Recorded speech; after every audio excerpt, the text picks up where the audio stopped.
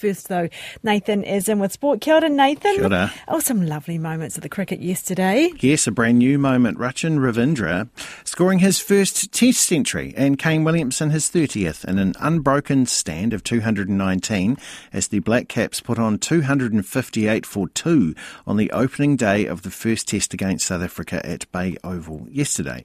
Ravindra will resume on 118 not out, with Williamson unbeaten on 112 in Mount Maunganui. Blues captain Patrick Tuipulotu is likely to be out for 8 to 10 weeks after suffering a fracture to his jaw. He will return home to New Zealand for surgery. Tuipulotu suffered the injury late in the first half of the Blues' pre-season win against Tokyo Sun Goliath in Japan on Saturday. The New Zealand Breakers have kept themselves in the Australian National Basketball League playoffs hunt with a gritty 89-78 win over fierce rivals Perth Wildcats last night. But the Wellington Phoenix women have succumbed to their 7th straight road defeat in the Liberty A-League after being beaten 3-2 by the Newcastle Jets.